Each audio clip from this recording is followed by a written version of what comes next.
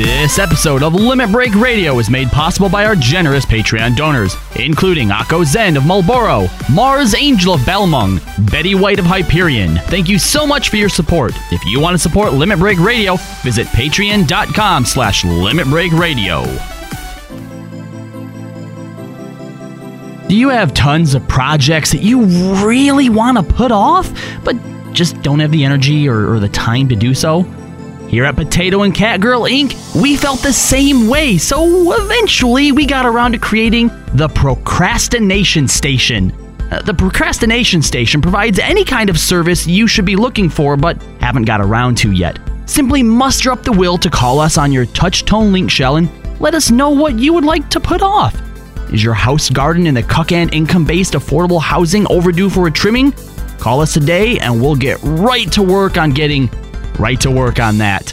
Behind on checking your crypto tombstones? Well, we will put doing financial research off in a jiffy. Unpaid bills looming on the horizon? Well, put your mind at ease knowing your foreclosure notice from Cockaroon's First National Bank of Shiny is safely unopened on our desk.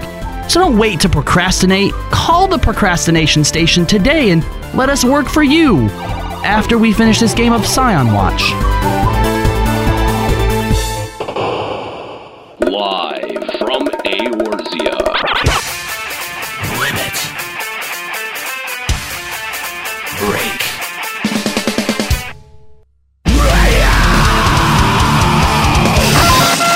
With your hosts, Unhero.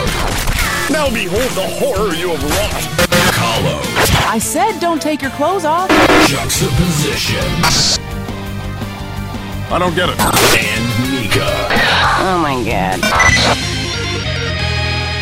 LimitBreakRadio.com. 5, 4, 3, 2,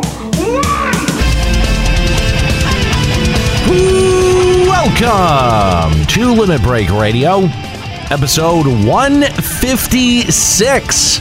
Appreciate having you along. Twitch.tv/Limit Break Radio, starting at around 4-ish. When we feel like it. On Sundays, you can feel free to join us. Twitch.tv/Limit Break Radio. We get new people in every week that are like, oh, finally, I get to listen to it live. Feel free to join us live any weekend that you have free. And let us know if you're a new listener. Yeah. We'll give you a shout out. That's right. Limit Break Radio on Skype, 810-515-8715, limitbreakradio.com/Discord. We want to take your calls. I want to know what the fuck anyone is doing in this game. Oh, wow. Seriously? Things have changed since I've been away. Seriously? Because I've been logging on like somewhat this past couple of weeks. Wow, the conviction. There is like nobody online. Oh, if you get on at like 7 p.m. No, there's a hit. no, yes. That's yeah. No, you're I mean, I've you're been lying. pretty active in the Party Finder with rating obviously. and stuff. They have a Party Finder for AFK people? They actually have... talking over the Mr. Frumpy Raccoon donation, Nika. Because it's just praise juxta bullshit. Yes, nobody gives a crap. Guess who doesn't have Streamlabs open, Nika? Okay, every week it runs through the speakers. This is the first week it has. It was really, really low, yeah, because I barely heard it. Yeah, you need to turn that shit up. Yeah, turn it up. There's only so much that I can do. Blast it like it's Lucio. Like, what would I turn up? I can always hear it. This is the first week I've never been able to hear it. Does Juxta have to turn it up then? I don't think I do. Yeah, like, there's nothing I can turn up on my end. I'm not hearing it. God damn it, Juxta. Why am I not hearing it? I don't know. It's on. Fix it, Juxta. Yeah. All right, well, I'll just flip some knobs and twist some levers. Oh, that's all we ask. And that it works, obviously. Just get it right. I know you haven't been here in 2 weeks now. In forever. Has it been 2 weeks? Well, because we had to do that one show from home because of the ice storm.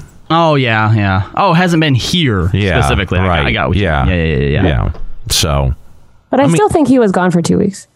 Works fine. Sure worked fine for me. I mean, 2 weeks ago I was here. I mean, I was on the show. But you weren't here in that studio. Doesn't matter. Is what he's... Dang. Thank you, Nika is dumb. Very truthful name. I I can't hear any of it. It was Nika is dumb. Fuck Nika for talking over me. Well, okay then. Fuck Juxta for fucking up the sound. You're the one who fucked everything Look, up. what Nika. did I do? There's literally nothing I can do. I can't just turn up the donations. Like I'll open the Streamlabs, but I've never had to do that in the last couple like in a year. I have not had to open two Streamlabs. You could do better. Can you do better? In the words of Kratos, expect the unexpected and keep your expectations low, boy. What? I thought Kratos was going to say something like, you suck. I mean, that's essentially what it comes to. Because he says that after the boy did something that sucked. No idea what's wrong? Audiomancer is stumped? Yeah, no, I've got nothing. He's a stumpy mancer? I don't... Nikki, you should have to open Streamlabs. Yeah, I'll just open it. I'm just curious. Well, no, because now I gotta put it all on back in post, and that's just the worst. Oh, that's not good. That's the worst. Frumpy Raccoon, damn it. This is what happens when you praise Juxta so much. See, now you shouldn't tell them that because now the donations are going to roll in. Yeah. Oh no! Please don't roll in donations. No, don't make Nero have to do it. Or do. Yeah, no, I'm that one. I'm frankly stumped by. I mean, we can still hear it a little bit. I mean, it's just really low. That wouldn't be picked up on the recording then? No, it's not. I mean, it's not. Gonna be too low. It's just not coming. No, it's not coming through. At all. At all on At yours. all. On yours. Yeah, no. That's weird. I mean, it's not even muted like I would normally be the problem. Are you sure? I'm positive. Yeah. See, it's not even coming through on yours at all. Let me try restarting Streamlabs. Maybe that's it. I don't know. Anyway, thanks for joining us. This is going to be fun. For this clusterfuck. Appreciate having you along. LimitBreakRadio.com to subscribe to the podcast. This is honestly fucking me all up. It feels a little disjointed now, doesn't it? Yeah. No. You've fucked it all up, Juxta. I didn't do it. It was Nika. She started There's it. no way I'm doing this. Nika. All right, look, it can be both your faults. How about that? You're both incompetent. Well, I don't want to share. I didn't do anything wrong. I don't want to share with Nika then. Then fine, take all the blame yourself. Well, I don't want that either. Well, pick one. Nothing, dude. There's there was a donation there. Yeah. I figured since there was no talking, but okay, I have Streamlabs open now. This is bad. This is not good. Is it something on OBS? No, it's definitely something going on over there. I have no clue. No, nothing's muted. Nothing is muted. Because it's not coming, dude. It's not coming through at all. I feel like we should like restart the show. That's how bad this is. I mean, you fucked up the opening. I did. I fucked up the opening with my tard eyes. Tard eyes. We've got to figure this out. We're halting the show. This is the first time that this has ever had to happen. Stand by, chat. Stand by. Who the hell said? Okay, that works. Yeah, I heard the drop. I mean, clearly not. Something.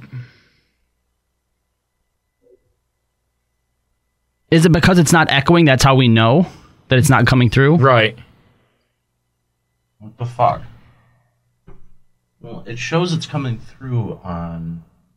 Yeah, with Streamlabs open, I can hear it, but I don't hear it through the chat. And I am a gorgeous girl. Yes, meter. You hear the drops though, Nika? Yeah, I can hear the drops. And I am a gorgeous girl with big cans. Loud and clear. Right. This is a test donation There for it is. $1. Oh, I hear it now. Yep. What was it? It was do you want me to try to explain? Was it Juxta's fault? No. Okay, that's all I need to know. So I guess we're restarting. Limit break point. We can. What do we do? How do we do we try to recover this? Because I can't go back and put all those fucking donations in. All right. Dude, that's going to take so much goddamn time. What if you put right here a reverse sound effect, like we just rewound the show and start again? Audio constancy. Maybe just maintain your audio constancy using the time stone. It's constancy? What is that? That would be the tard voice. Like consistency? That's what he meant, yes, but it's a tartar horse. This really bugs me. It's stuff like this really, really bugs me. I honestly, I don't know what to do. Like, I mean, do we recover? Do we just try to move on? I mean, let's just pretend that Gallant is onto something. But what do you do for the fucking podcast? Podcast is a failure. It has given the chat room main a leakage. It's a scam to get donations. Let's just own it. Jump into the LBR news. We got a lot of it. Dude, this is rough. This is rough. I don't know, dude. I sort of just feel like we should restart. Let's restart then. I'll not hard-eye the opening this time. I mean, you're gonna have to reread it before we leave anyway. 'Cause that was rough. All right, let's just redo it then. We're redoing it live, guys. Do your job! Now we'll just recover. Oh, okay. None of this was funny at all. It wasn't. That was bad. You geeks are so gullible. You don't need to do double drops like that. What do we want? Unfair! When do we want it? Change! God damn it. Why does anyone pay for this? I don't understand. Because they're retarded too. How am I supposed to try to convince people to donate to our Patreon when we can't even open the show properly? To be fair, the first 30 minutes is just us screwing around trying to get things set up properly. And getting money for it. This is stupid. This is fucking stupid. Jesus, did you even try? But is it not genius that we found a way to capitalize on the stupid? No, because it makes me have to do more work. I'm sorry. I thought it was garbage. You know, your fucking garbage is all your fault. It's totally This is all your fault. This is all your fault. Look, I will not own to things that are my mistakes, but I'm definitely not going to own to things that are not my mistakes. It's definitely your fault. So do I read the opening again, though? No. God damn it. Are you a dumb dick? He said I'm going to need to read it at some point. Yeah, After the show, you dumb... Before we leave. God. You're some kind of moron, you know that? Do you have tons of projects? Oh my God. We haven't even brought up the studio yet. No, because it's probably on fire. Look, this is what happens when you see something as emotionally crippling as Infinity War, okay? This is all the Russo Let's brothers' just blame it on fault. that. This is just what happens. Anyway, all right, guys, thank you for joining us for this train wreck called Limit Break Radio. If you want to, fair, our viewers have doubled. Like, come listen to the shit show, guys. It's hilarious. I mean, honestly, like, yeah, like, I understand why people would want to see the destruction of a podcast that's been going for 12 years. Blame Escalia. We could. The ghost of Escalia is here and just ruining everything. The new card that I have, the postcard, and it's actually gonna be the last one because I think it's the best one. Definitely features Escalia without actually featuring him. It's even better than the Tombstone one from last time. This has been a good Patreon plug. Yes, on Patreon. You can get that on Patreon. Go pay it. How much? $20 level. $20 level. They've been designed by Noriko. They are the best we've done. No offense to all of our previous artists. We're probably going to take offense to it. Yeah, I don't know how they wouldn't. Well, to be fair, I don't think any of them listen to the show, and to be extra fair, we were already done with our business with them, so it doesn't matter.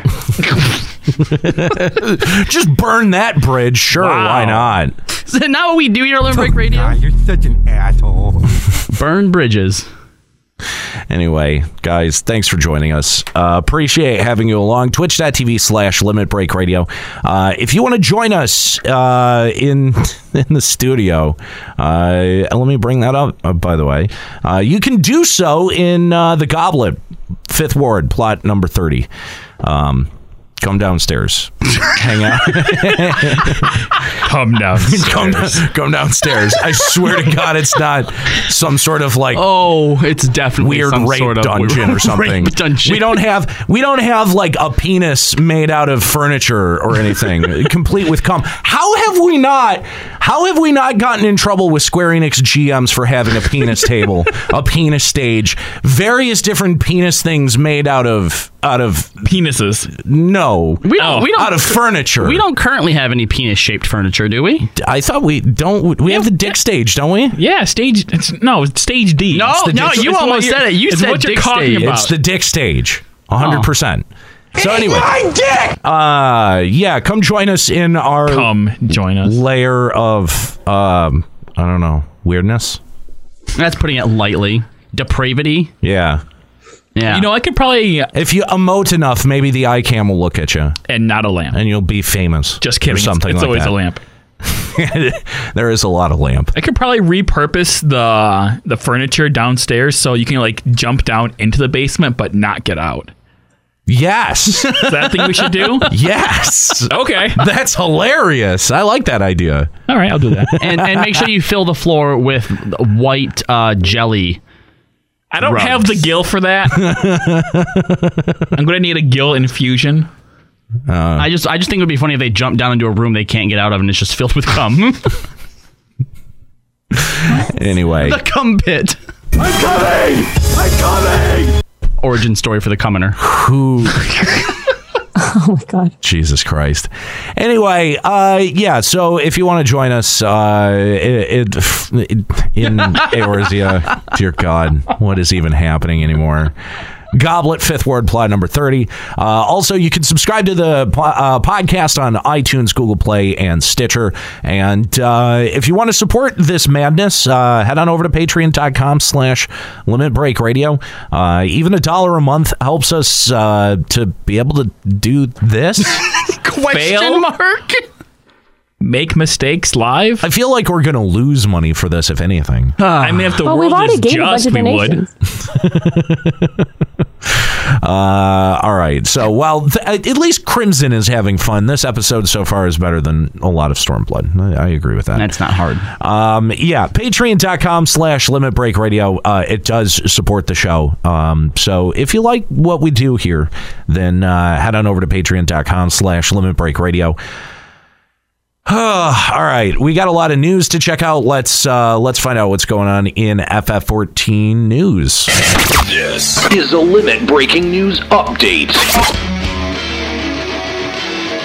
And so it continues. New items have been added to the cash shop. Ballin'. Among them are the ever-coveted Nika Blart Maul Tank Flaming Segway Mount. Yes, I need this. Bam! Of course you do. I didn't even see that was the thing. I'm so excited. I might have to buy it right now. Can you also equip the mustache item every time you ride it? You should. You absolutely should. Sure. Mm-hmm. Yay. They've also added a pretty cool barding and some armor sets called Nezha. I'd actually, the armor sets and the barding actually look pretty cool, and personally I would have loved to have picked them up in game, but the fact that they just decided to throw them into the cash shop instead, I find it really hard to fund. Are they based on something?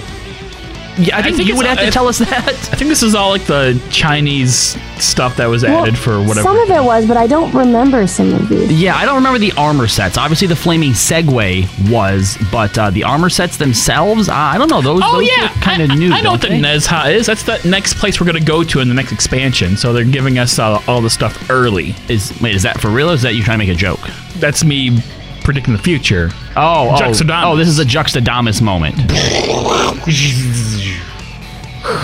You don't have a thunder drop? How do you not have a thunder drop? You are Juxtadamus. You are the only one who would use the thunder drop. Well, yeah, I like the better. Look how disappointed he is right now. Like, he's actually like, why don't I? Yeah, why don't you? And why do you think these armor sets look cool? I don't think they look cool at all. I mean, compared to like previous stuff that we've had, look, as like the overall, you're right, maybe not, but I'd love to be able to like add these into the glamour stuff that I have and like use. You can mix and match things. So I like the pants are like knee cut offs and the little crop jacket is a lot cuter than the animals. The shorts are cool. What the fuck is wrong with you? It's a lot better than here's another yukata. Do you also miss shopping at Pacific Sunwear as well? Someone made I'm just talking about mixing and matching. Sora cosplay out of that, apparently. Yeah, I bet you could. That's cool. I bet you could. That's the reason why it sucks. Titus would really, really like that fucking glamour. No, they're too even. You have to cut one off at like the thigh. Besides, Titus had his own costume added for FanFest. Now, Juxta, there's actually something you were asking about behind the scenes. You said you'd love to be able to... The belly cutoff jackets? What the fuck is... I'm taking issue with you saying that these are in any way cool. Oh, sorry, they don't have enough fucking... determined not to be cool about enough fucking spikes in black for you. They don't. That's exactly the problem. Okay. Juxta, you were asking, like, you said you wanted someone to come up with, like, a chart or, like, a timeline of all this stuff added to the cash shop. Yeah. That's something I've been interested in seeing, too, because I feel like the Final Fantasy XIV cash shop has to have, by this point, more stuff in it than, like, the World of Warcraft cash shop. Definitely. That's been around for how long? At this point, they've been adding stuff, like, every week, right? About every other week? But I'd say they add optional items at least twice a month. That's probably fair, right? Every other week. Yeah, that seems about right, yeah. And I guess some people just find this okay. Like, that's fine. We're not going to have things develop for other stuff. Oh, my God, look at that. That is terrible. Jesus. Nika, why do you want these? Want what? The fucking mall tank I just want the mount. That's it. Why? Because it's fucking flaming wheels. It's like the chick from Big Hero 6 with fire on her feet. At least she's consistent. That is the reason she gave us last time. All right. Yeah, it's awesome. Like, she was the best character anyway. Did you notice the goddamn Chocobo has them too? Yeah. Wait, what? They're not on fire. Look at the Chocobo! Oh my God. I don't know. But remember, Chocobo Barding comes in 3 separate forms, so you can just not put the wheels on them. The wheels aren't even on fire. What purpose do the wheels serve? They spin. When you stop, they keep spinning. No. Are they like these are brilliant. You know what these are? These are foot shields. Foot shields? Foot shields against flanking attacks. That is so brilliant against ants, I guess. I think that this is the Eorzean version of wheelies, those stupid sneakers that had wheels in the heels. Those are so cool. No, Heelys? Is that what they're called? Whatever the fuck, yeah. I don't know. I wanted to get those when they came out, and they didn't go up to my size. Because you were like 23. We were at college together. Oh yeah, that was college. Hold on. Could you imagine Juxta trying to use those though, and just like smashing into a dumpster or something? Bro, I did see people around campus using them, and I've never wanted to dump somebody's books more. But they were too fast for you to catch. I've never had the compulsion to give somebody a wedgie and a swirly at the same time as seeing a grown fucking man wearing Heelys. Jesus. Those are so cool. I want to throw you in a river. Let's move on. So if you guys recall... Nika, I want to throw you in a river. What? Because you want to wear these in Eorzea. Because you want the Heelys of Eorzea. Fucking stupid. Are we done? No. Get it out of your system. I'm angry. You're always angry. I'm more angry because Juxta fucked up the beginning of the show. Bro, you gotta back off now. No, fuck you. Bro, you gotta back off now. I'll fucking punch you. Bro, you gotta back off now. So you need to assign more drops to that drop board. Holy shit. Well, I was gonna do that today, but I couldn't. Why couldn't you? Because we were talking Infinity War. Because apparently we can't talk about it on this episode of show. No, we can't. Why? Because A, spoilers. B, like, this is not... don't care. This is not the place to talk. We're probably going to talk about it on the Checkpoint podcast this week. Yeah, okay, that's fair. B, and you're not on it. That's an important part of that. I don't equation. like that part either. Yeah. But fuck off. B, next opening I do, I'm going to make it have Infinity War in there, so I'll bring it in there with the Revengers. That's already a thing for What? Thor 3. Is it? Yeah. Thor 3. We're making our own team called the Revengers. You know what? We don't need a team name. I'm going to make it the Defenders. No, that's dang it. You're really bad at this. The Soufflenders? All right, so if you recall from last week, we mentioned that Yoshida... Did I just blow your mind? Stop it. And Soken will be doing a stream on a North American server to help promote the upcoming Eorzean Symphony and to let players... Symphony? What is a symphony? It's not called that anymore, guys. He's got the tard mouth. They were going to let players suggest names. Oh, God. So firstly... Going, bros. To address Nika's concerns from last week, saying, well, it already has a name. They're actually renaming it to this new one. So it's no longer longer. Why are they renaming it? They already got a name. It's no longer the Eorzean Symphony. Yoshida, Soken, and they had another special guest. Guess who's not dead, guys? Koji Fox was on the stream too. Oh, What? good. Yeah, so he's alive. Maybe he had a baby. Men can't have babies, Nika. Okay, but his wife could have one. Is he married? I don't know. I would assume not. There's a whole lot of presuming going on here. If I have a baby every time I'm absent, Koji has one when he's absent. That's because you're a woman.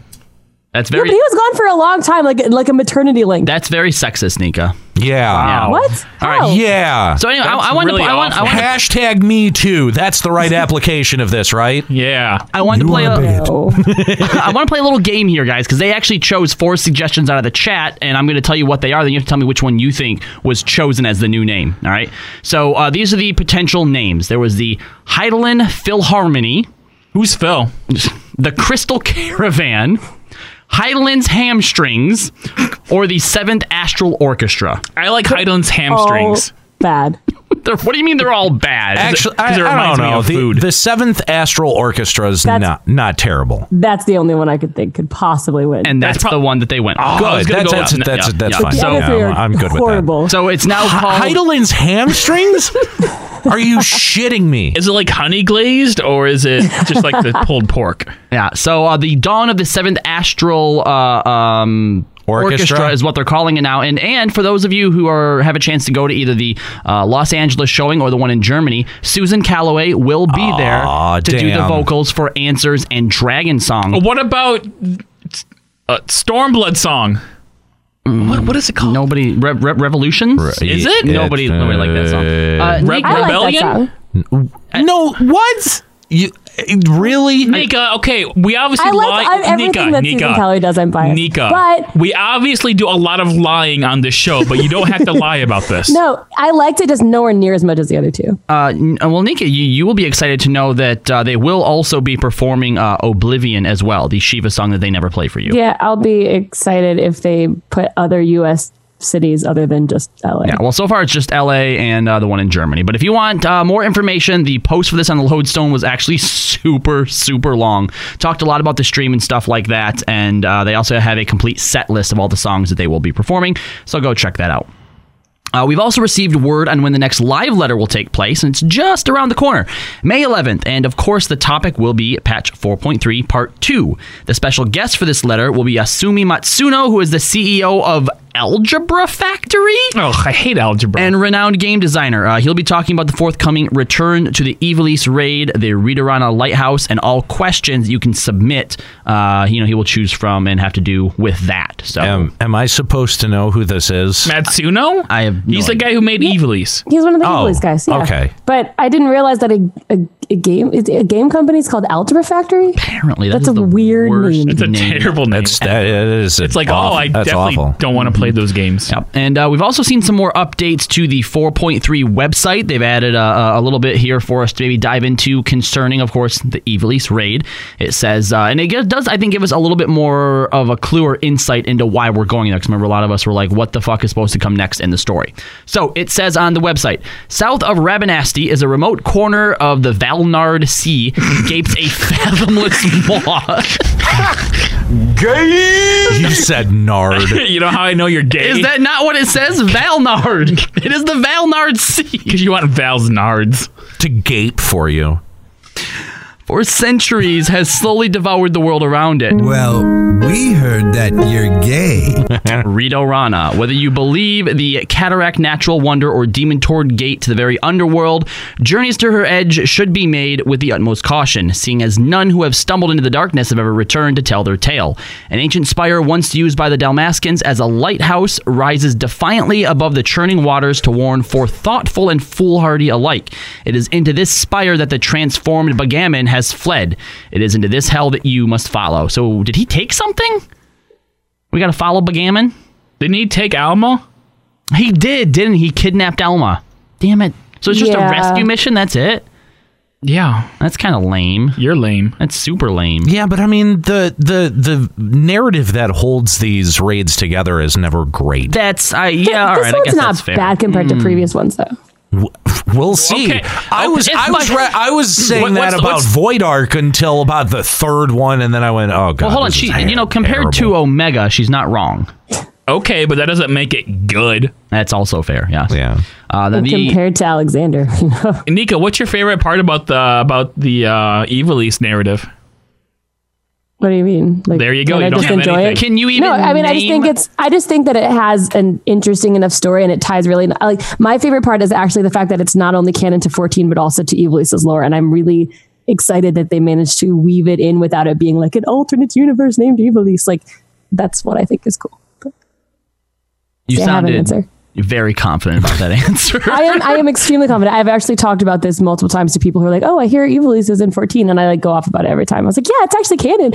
Like, this is a legit thing. I have a real reason. Like, that is my favorite thing." So the way she trails off every sentence. I'm really confident about this. Just no. Oh, no, sorry, no. You sound confident. That's fine. No, that's not fine. A lack of confidence. Take off your clothes. Okay. Jesus, Justin. They also talk about some of the additional updates that we can look forward to, such as the cross-world link shell saying, bridge the gap between worlds with the new cross-world link shell system. Because, you know why? Keeping in touch with friends in the same data center has never been easier. Because the worlds aren't big enough to sustain an actual player economy. The only way this will help me is if you can invite them to a party from the link shell list. If you still can't do that, I hope you still have to make party finders. Just make a party finder. That is so Square Enix. Yeah. That is so Square It removes Enix. having to message each person individually and lets me just message the password to the link shell chat. But still, that's fair. Yeah. I mean, I usually just put the password in there anyway. Just say it in Discord. Yeah. But I mean, obviously, we'll start up a Limit Break Radio cross-world link shell for. But okay. You can only have like 60 people in it so far. They're going to expand it 64. later. Yeah. So here's the problem. What's the point? If you are on Sargentanas, you can't be in this because then we're just going to get super. Okay, hold on. What? That's like assuming there's 64 LBR people that actually play this game still. Maybe there's not. I'm telling you, it's been a ghost town when I'm on. I mean, if we ask in the chat right now how many people actually are still subscribed, I'm not sure we'll reach 64. But no, I'm telling you, there has been a big, like, the rating scene right now has been mostly in the party finder. I've been like rating with a ton of different people trying to do, like, the pug game is pretty strong on 05, 6, and 7. You know why all of the rating is done in party finder? It's because statics keep breaking up because people are leaving this game, Nika. You're probably not wrong. That's the only reason you can rate, or the only way it's you can rate. fairly alarming how abrupt the drop off of players is post Eureka. You know, like, which is really sort of sad and alarming, considering that Nero, you really liked Eureka, and I'm actually really into it as well. And even after doing all of Eureka, so even when they put in a piece of content that people enjoy and are excited for, there is still this sharp drop off 2-3 weeks, 2-3 weeks out. Yeah, no. Because it has no longevity. Exactly. That's exactly it. And I mean, I would say that Eureka had more longevity than most FF14 content, but even still doing it fairly casually, I was able to breeze through the 20 levels and get all of the gear that I needed. Dude, I was checked out the week that we had that show after I heard our first caller already had a level 20. And I'm like, if that's how long this is going to take... Well, no, but I think that that's actually kind of good, because you can either poop sock the system... Or take your time like I'm doing. Yeah, or take your time with it. And both methods are somewhat viable. But not just that, like, you can't poop sock tomes. You've got that weekly cap. And, I mean, I've actually been capping out fairly... most weeks since, what was he made it? me do a dungeon last since Tuesday. 4.2. Yeah, I know, Which right? One? It was Hell's Lid. Yeah, that's what I've been getting every time that I've been queuing. But I even capped this week too, and I still, I still don't quite have all of my 360. I've still got my my right side to fill out. So you know what I mean, like. I sort of feel like, if you have the option to pace that way, then it's better to give that option than to not have it whatsoever. Right, 100%. Yeah. I mean, because that's pretty much the only method. I mean, unless you were raiding, that was the only way to kind of sidestep the tone, the tone grind. So, I actually do think that Eureka solved a couple of different complaints. My complaint was that even if you poop sock it, you should not have gotten 20 in a week. I think it should have been longer. I agree. I don't know that the distribution was exactly where it needed to be, but I think Square Enix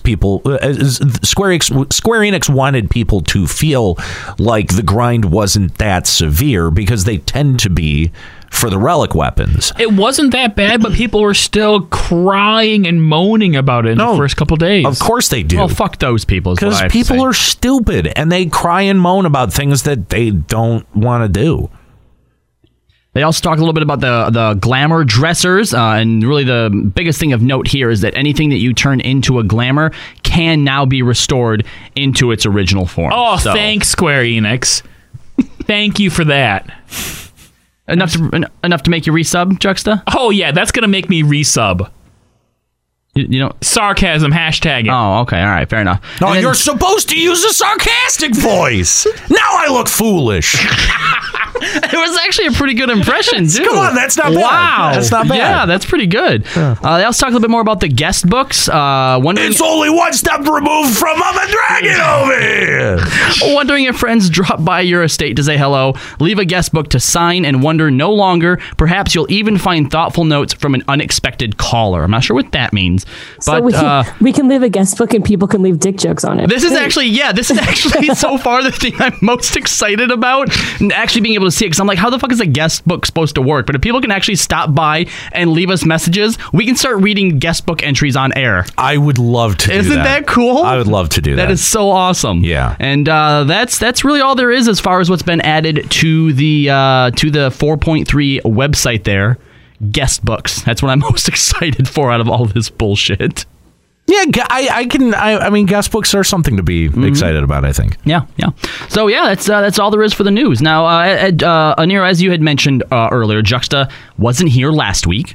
We actually had a pretty, I think, good and adult conversation, probably because he wasn't here last week. Yeah. Why? Yeah, it was productive. There you go. That's the word I need. It was a very productive show. Ew. I'm sorry. Everything worked. Technically. Wow. I didn't fuck up the whole beginning of the show. Complain about it. I am going to complain about it. Actually, it seems like you're boasting, not complaining. I mean, we were able to get it back on track. Yeah. That's well, because you were able to. Yeah, that's right. Yeah. You're welcome for that. But anyway, Juxta, you're welcome for that. The question... Because you would have had to be here 25 minutes longer today. No, where's welcome for that? Jesus, you're an idiot. Fuck you. Fuck you. Fuck you. Question that I wanted to ask you was a discussion we had last week, and it was actually Nero had brought this up. What do you have to see from Square Enix at the next Fan Fest to be reinvested in the game? Because you're not even paying a sub right now, are you? No. Yeah. So what's it gonna take to bring you back into the folds of Eorzea? Oh gosh. All right. Well, what would take from Square Enix, and keep in mind I have no. I believe Square Enix will never do this. Oh, right. No expectation. Right. It's not happening. But what would need to happen? They would have to completely and utterly revamp the combat system. not like 100% revamp it, but like, how like in World of Warcraft, they would like change the talent system drastically, and then one expansion, they even took it out and they re-implemented it back in. They'd have to do that on something of that scale to this game. Okay, and not the combat revamp that we had. That wasn't a combat revamp. That was fucking bullshit. That was stat redistribution. And Final Fantasy or World of Warcraft does that every expansion. Yeah, it was a pruning of the ability bloat more than anything. Yeah, and they got rid of They just put it into like better animated bars. You know what I mean? Like, I'm not even talking about that. I'm talking about like the stat adjustments where they added direct hit and took out accuracy. Shit. It was more of like a stat crunch than anything. Yeah. It was that. That does not count as a combat revamp. Square Enix, take notes. So what? I mean, what is it about FF14's battle system that you would want to see revamped? It's not necessarily like what specific things I want revamped. It would be Square Enix showing us that they are actually willing to take risks and wanting to change the game. Maybe it's not better this time, but just the fact that they want to just try to change something and make it new and fresh. Because right now, this is the stalest game ever because we know exactly how every combat's going to work out. And you know, I can kind of see where you're coming from. And let me ask you this, because I feel like Eureka is sort of them attempting to do that, but is the reason that doesn't speak to you is because it feels like they've played it safe by being like, oh yeah, we're going to change a bunch of stuff, but put it in a bubble over here so it doesn't affect anything. That-ish, but I don't feel like it even changed all that much. Like, it made monsters harder, kind of, ish, and it added this elemental wheel, which doesn't really do much. Like, you just make sure that your attacking is on the right one and you're defending if your healer is on the right one. You don't even have to do that in the NM train, by the way. Oh, you don't have to do that anymore? No, I always forget. So, pretty much now, yeah.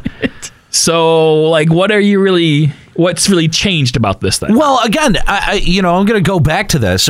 With a system like Eureka, this is where Square Enix could really benefit from a PTR. Because if you understand how your community is going to end up using the systems that you're implementing, I think that would give you an ability to course correct early on and not look like you're changing or nerfing the system after it's already out. Yeah. Because Square Enix is really gun shy about nerfing shit. Yeah. Juxta, do you believe that during any of the internal testing that there were 164 people testing Eureka? Maybe they had one, quote, stress test. One. Where they just had, like, everyone on board playing 14. Maybe. It's within their capabilities that they could have done that. I don't know if they actually did or not. Probably not. Had they done that, though, even if it was for a week, 2 weeks, they might have realized, like, oh, it's easier to just basically everybody form up and just go from NM camp to NM camp to NM camp. I mean, you guys, like, say they don't have any forethought, but what makes you think this isn't intended Square Enix, like, this isn't what Square Enix intended for Eureka, is horrible NM trains? Because that's basically what hunts are, right? And they just kind of ported hunts into Eureka. I mean, I kind of feel like it's insulting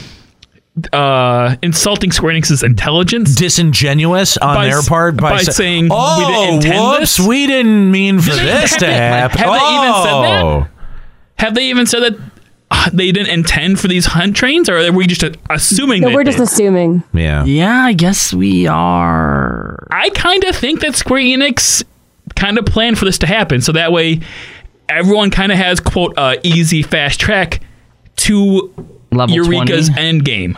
I mean, maybe. I guess it's not out of the realm of possibilities. Yeah, it's hard to say, mostly because I don't know. Because none of us are Square Enix employees. Yeah, but and they've been guilty of that kind of laziness in the past. Mm-hmm. It could go either way, in my opinion. But don't you think if they did want something different out of the system, that a public test realm would be the easiest way to do that? It would show them giant flaws in their plan. Right. If they were flaws to begin with. Yeah. If it wasn't already intended. Okay. I guess that's fair. So, Juxta wants a completely different game. Not completely different game, but, like, just have something that, like, makes our characters unique from one another with, like, different talents or abilities or something. Anything. So you want a talent tree?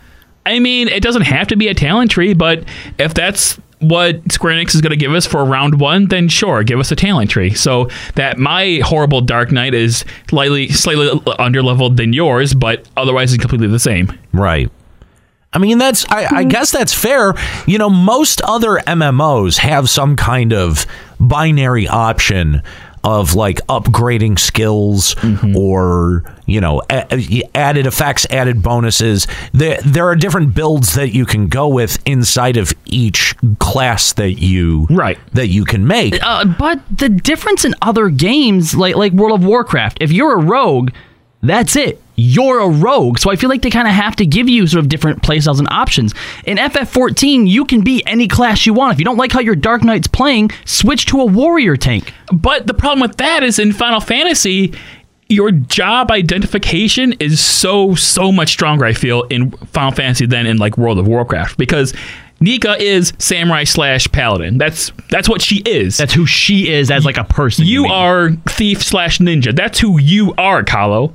I am red mage. Like, that job distinction is so strong that people will play their class even if it's the most fucking basic, boring ass shit in the world. But here's what Square Enix is afraid of, though, is that they don't want a situation where they go, oh, you're what type of Dark Knight? You're what type of warrior? I don't want you in my party. There is a flaw in that logic, though, because that only applies at pretty much raid levels. Mm-hmm. And if that's only affecting 1%, I'll be generous. Yeah. Let's say 5%. Ooh, okay, wow. I'll be generous. Wow. I'll be generous. If that only affects 5% of your population, is that a good idea? You know, I was thinking about this the other day. When was the last time you kicked somebody from a dungeon party? Only when they're idiots. Only when they have 1351 DPS as a Dark Knight. Actually, the last time 1951. The last time I remember actually kicking someone from a party, we were in it was a raid. I don't think it was before the raid roulette, so it must have been when we had the 3 parties. And as a joke, someone had initiated a vote to kick on Juxta. That was Senpai, and Senpai was the deciding vote and said yes. Kick him on the final boss. And that happened. Good. Yeah, and he was right to do that. Here's the thing, though, is that there's really only like one of 2 valid reasons to kick somebody from a rando party that you queued from. Either they're being a mouthy idiot or they're being an actively bad player and fucking up the run for you, right? No one in the history of this game has gone, oh, I queued in with a Dark Knight tank, let's kick him. You know what I mean? Like that, the job combinations and party composition for 95% of this game does not matter in iota. Yep. Remember when we did I don't think you were there, but I was on stream when I did it, and one of our peons had misheard what I told him to go as, and so we went in with 3 DPS and a healer, and we were fine. You were fine. Yeah. So, you know, when you think about things like, oh, well, having some kind of skill tree is going to impact people that don't pick the one standardized class, the best possible, you know, path, optimal path, maximum DPS, that they're going to be discriminated against somehow, maybe at a raid level, maybe. And only if people are actually parsing that raid, because you know how parsers are banned in this game. Oh fuck! Well, why don't we get into that shit? Right? We're already high and shit. Because on Twitter, apparently somebody had posted a nude mod or something, some kind of creepy shit that they had made for FF14. Wow, that is totally gross. Where would you even get one of these nude mods for? I need to go check this out, because I don't even believe that. That doesn't even sound true. Give us a link in the chat. So apparently someone had posted screenshots using that nude mod on Twitter. And then when they were logged on, a GM reached out to him and said, yeah, you can't do that. What? How sketchy is that? How weird is that? And the part of this that bothers me is that the community team and Yoshi P will go out of their way to congratulate raid teams that actively show screenshots that have ACT on the screenshot. Parses, yeah. Yeah. There's no consistency at all. That's definitely the biggest part of it, because he goes on to specify, and I don't think, at least in the screenshot that we got, I don't think that they had mentioned specifically what screenshot it was, but the person who was being acted upon said, I get why a nude mod, would you'd want it to be deleted, right? But they go on to ask a few questions. The GM specifically cited a mod as the issue. Right. And that's when the person said, like, I get nude mods, but goes on to ask a little bit more. And the GM is like, look, our policy basically says that if you take an image from Final Fantasy XIV, redistribute it somewhere, and alter it in any way or hide the watermark, then you are in violation of this very rule. Right. But I feel like after how many years is the first time that we've heard anything like this hiding the watermark is a thing? It is? Well, yeah. Because when I take screenshots on Steam, they don't. Like, Steam has a legal way of taking screenshots, and that doesn't put the watermark on there. Apparently, I do it all the time. Nika, I'm going to report you to Square Enix right now. Square reporting. Because I know Nika is logged on right now. I expected GM to reach out and contact her over this issue. I mean, I'm actually curious. If the GM wants to talk to me, I would love to talk about this because I'm very curious now. Do the same thing that you did in the mod situation and just issue her a warning. Her name is Nika Kayanian, our Sargatanis server. But again, they would have to change the way that Steam screenshots worked in this game. That's Kanayyan. But there are people who have gotten GM messages from just having risque photos of their character put on Twitter. Not even a mod in fapping the realm. Fapping the realm. But there's that whole article in Kotaku about like the sex clubs and stuff, like, I think that stuff makes Square Enix really uncomfortable. Do you think Square Enix has now gotten the sense that that this game has acquired an image of being filled with nothing but smut, furries, and weeaboos? Because that's a lot of times that's what I hear as like, oh, that's that furry game. I've heard that before. Yeah. Wow. I've never heard that. It's got the cat girls in it. That's some furry shit, right? Like, yeah, dude, I've heard that. I also learned that I'm secretly a furry. So, because this game definitely does have a weird reputation from people who have never played it. Between the weird articles on Kotaku. Yeah. Remember that one article where the guy was like, yeah, I joined a free company and it was all, 40-year-old men going, ooh. Stop. Right? Oh, hey, here you go. Look, part of that chat, the player said, so modding is prohibited. And they reply, any use of third-party programs is a direct violation of the Final Fantasy XIV rules and policies.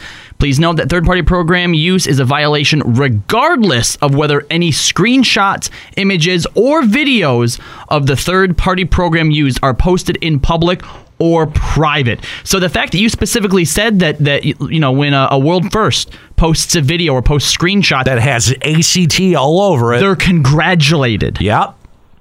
They should be all banned. They should be. That's a pretty significant double fucking standard.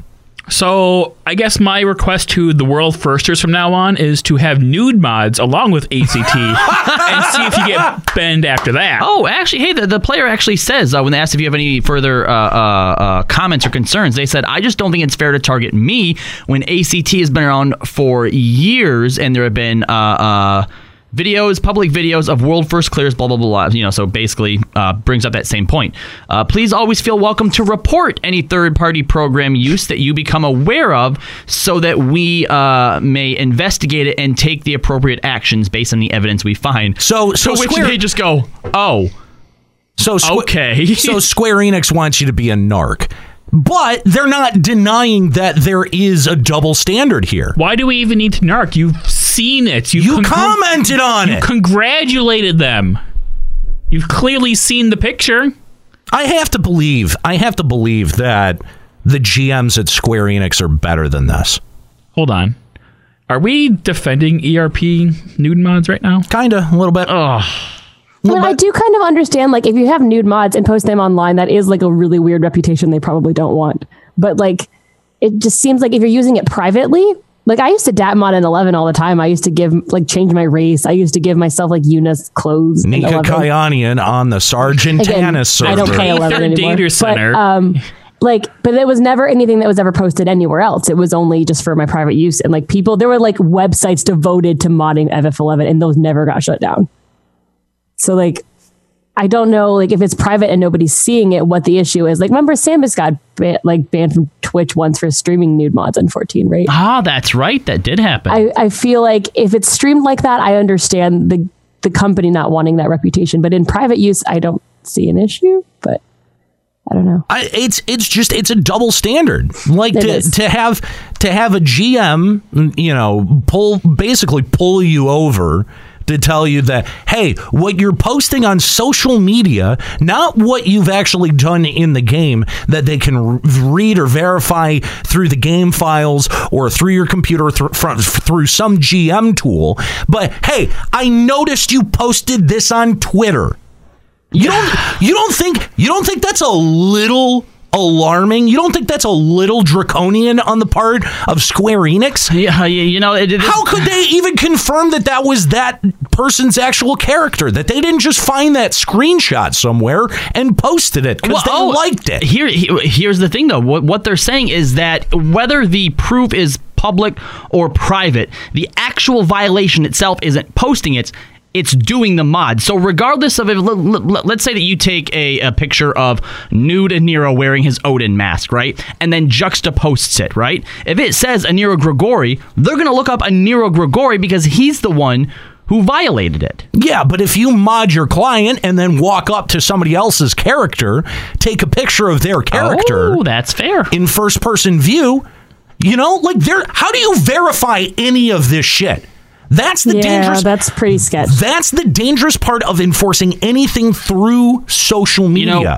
Recently, the Overwatch devs, and this is actually a few months ago, had mentioned that they're taking their modding and their policing of the community. Because obviously people say that it's one of the more toxic ones out there, to the next level by even looking up YouTube videos and stuff like that. And if they see really, really, really bad examples of it, taking action for that. And I was on the fence, and I knew that I was probably being very hypocritical about this, but the idea that toxic people were getting what was coming to them was enough for me. But you're right, this kind of makes me change my view on honestly all of it, because should you really be using evidence from outside of your game to police it? Because I thought they said before that if someone harasses someone off the game, or if someone says they did something on Facebook and you give it to them, they're not going to be able to do anything with it because they don't have official proof. It could be apparently, apparently that's bullshit.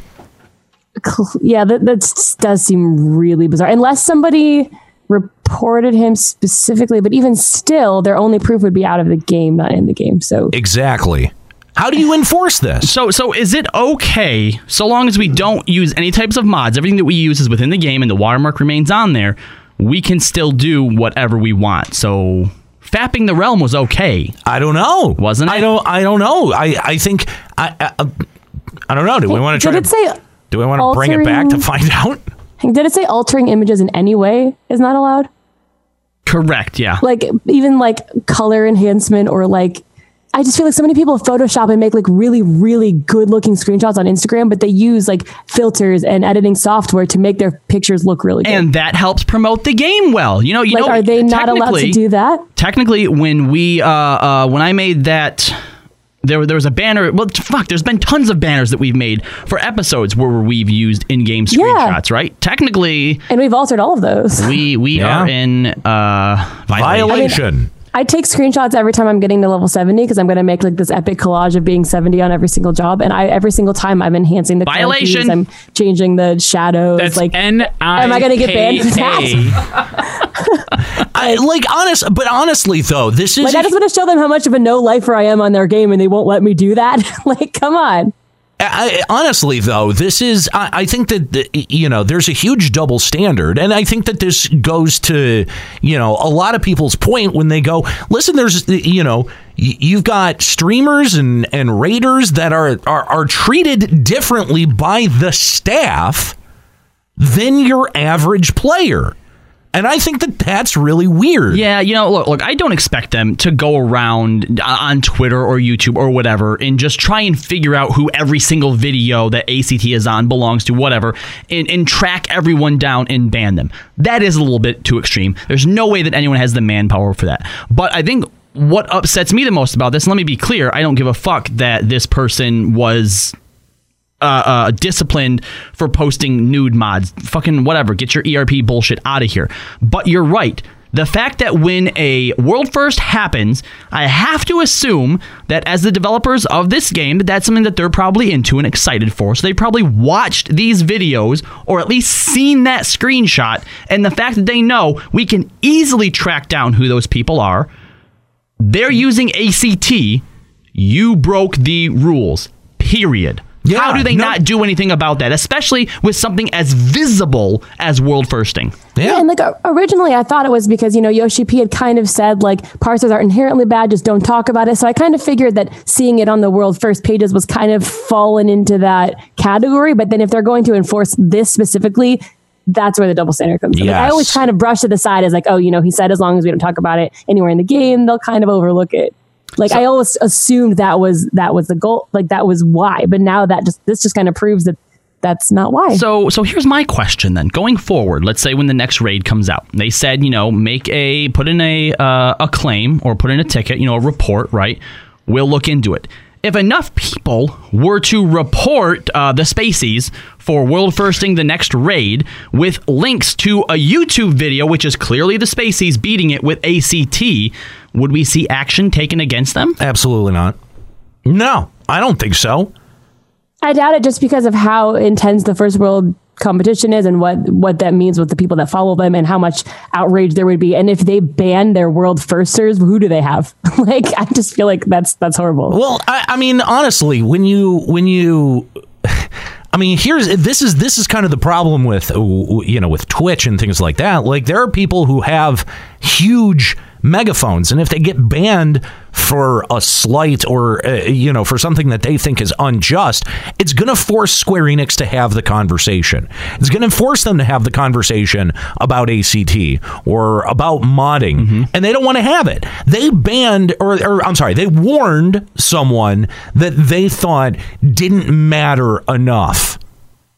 That that this would happen and people wouldn't talk about it because no one really knew who they were. Yeah, I think it was a pretty big example because as I was reading through some more of the chat here, she mentions that. So basically, I just have to delete all of my Twitter now because there's a lot of modded stuff. Some people really get into that. I mean, remember even back in FF11, modding the Scorpion harness to look black because it was more sneaky. Okay.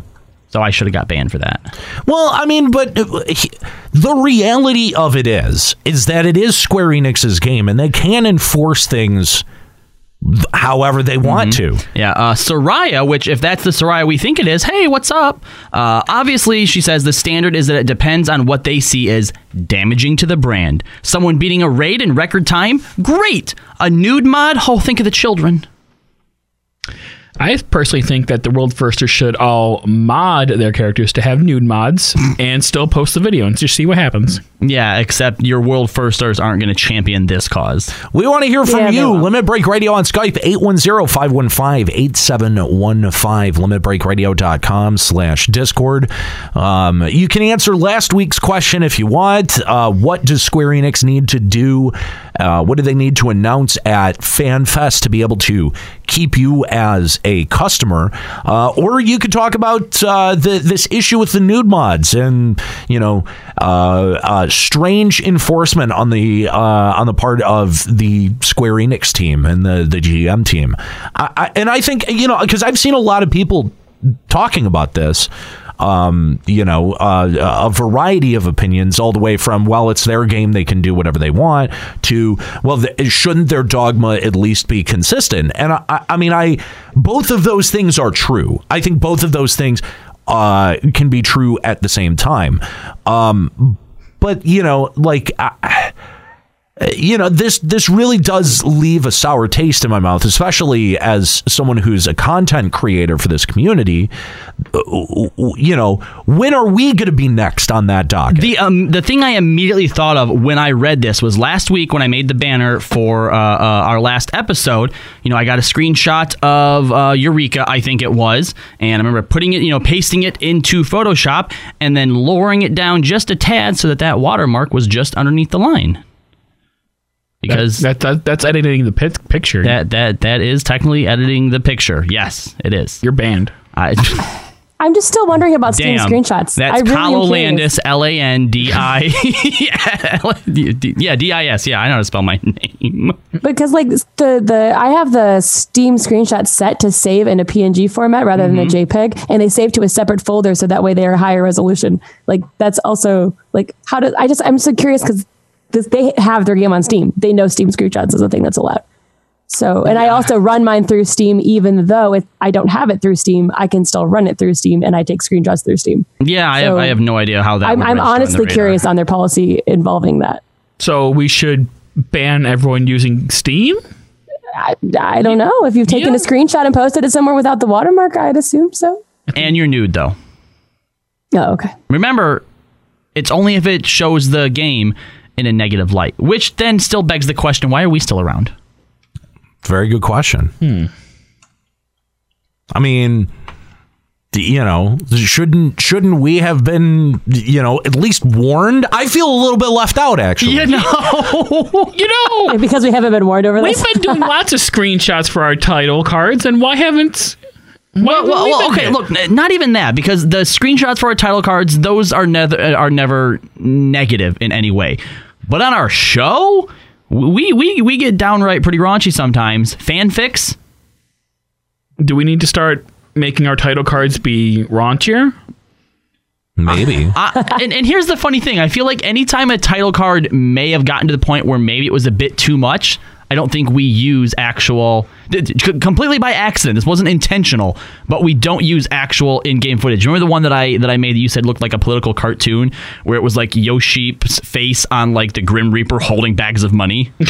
Yes, I do remember. Yeah. There's technically there was no FF14 properties that was used for that. Now, if the clip art people come after us, we might be in trouble. We want to hear from you. Limit Break Radio on Skype, 810-515-8715, limitbreakradio.com/Discord. There's not a whole lot going on in FF14. Do we have an email or something to read? We do, actually. Jesus, I wasn't ready for you to be prepared for that. I went through all the emails that we had and pruned some out. So we currently have 3 emails. All the other ones were either they were too old or they were just rehashing stuff that we've rehashed so many times that it's not even worth rehashing. Rehashing. So I'd actually rehashing. So I'd actually like you're a re. So we have 3. 2 of them are pretty decent discussion topics, but there's another one that I just thought was funny. Jesus, just read one. Okay. All right. Well, hold on. Can I have a little bit more setup first, please? Why? I'm going to go get a drink. Okay. So this comes courtesy of Auric Graham of Adamantoise. Hello, LBR. I recently ran into someone that Nero has been trying to hide from us all for the last decade or so. As I was doing my daily expert dungeon, I saw that one of my party members was named Grigori. Eric Grigori. Nero, have you been hiding this brother of yours from us because you are ashamed of your true heritage? Damn it. This true heritage being that of a samurai. A red-headed ginger samurai like your brother Eric? Do you hide under this false identity of Dark Knight to try and throw us off and keep us from knowing your deep, dark secret? Is this why you were so against samurai before it was announced? Nero, love yourself for who you really are. A red-headed ginger samurai. This is a safe place. It's really not a safe place at all. Now that we all know the truth, you should find your brother. I'm sure he misses you. Go be yourself, Nero, your samurai self. It's not my brother. I hate to tell you that. Redheaded stepchild? Yes. That is okay. exactly all right, cool. Yeah. All right, so a real email now. This one came courtesy of August Sinclair of Goblin, and I thought that this was actually a pretty interesting one. It's something that I'm aware of. We haven't touched on, that I kind of feel like it was a missed opportunity. But anyway, he goes on. He says, so I've been a long time listener, and I'm now on my second listen through of a Radio Reborn at work. Oh my God. Thanks for making work awkward sometimes. So I had an idea that you all will probably fart on. While re-listening to an episode, you guys were talking about 11 and how in Wings of the Goddess it was shitty that they didn't do much for the old areas. Make them a wee bit different, and they called it good. it was shitty, but it had given me an idea. And my idea is this, far on if you so choose, that if Yoshi wanted to go in that direction for 14, that I feel like it would actually be fairly easy and could also have some interesting content by going back in time through Lily Swan or whatever. Anyway, I'm sure that they still have all those old zones hanging around out there somewhere in some dusty-ass computer. They could reuse those old zones, give us a chance to go back with zero of the 1.0 shit, other than just the zones.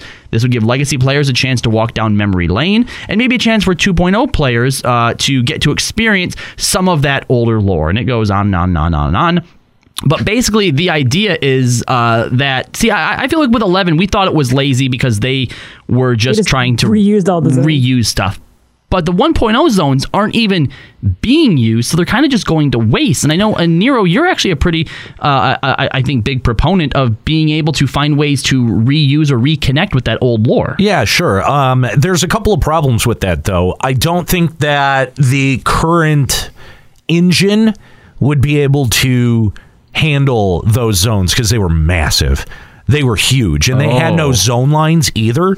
So you would have what would be the equivalent of like 4 zones.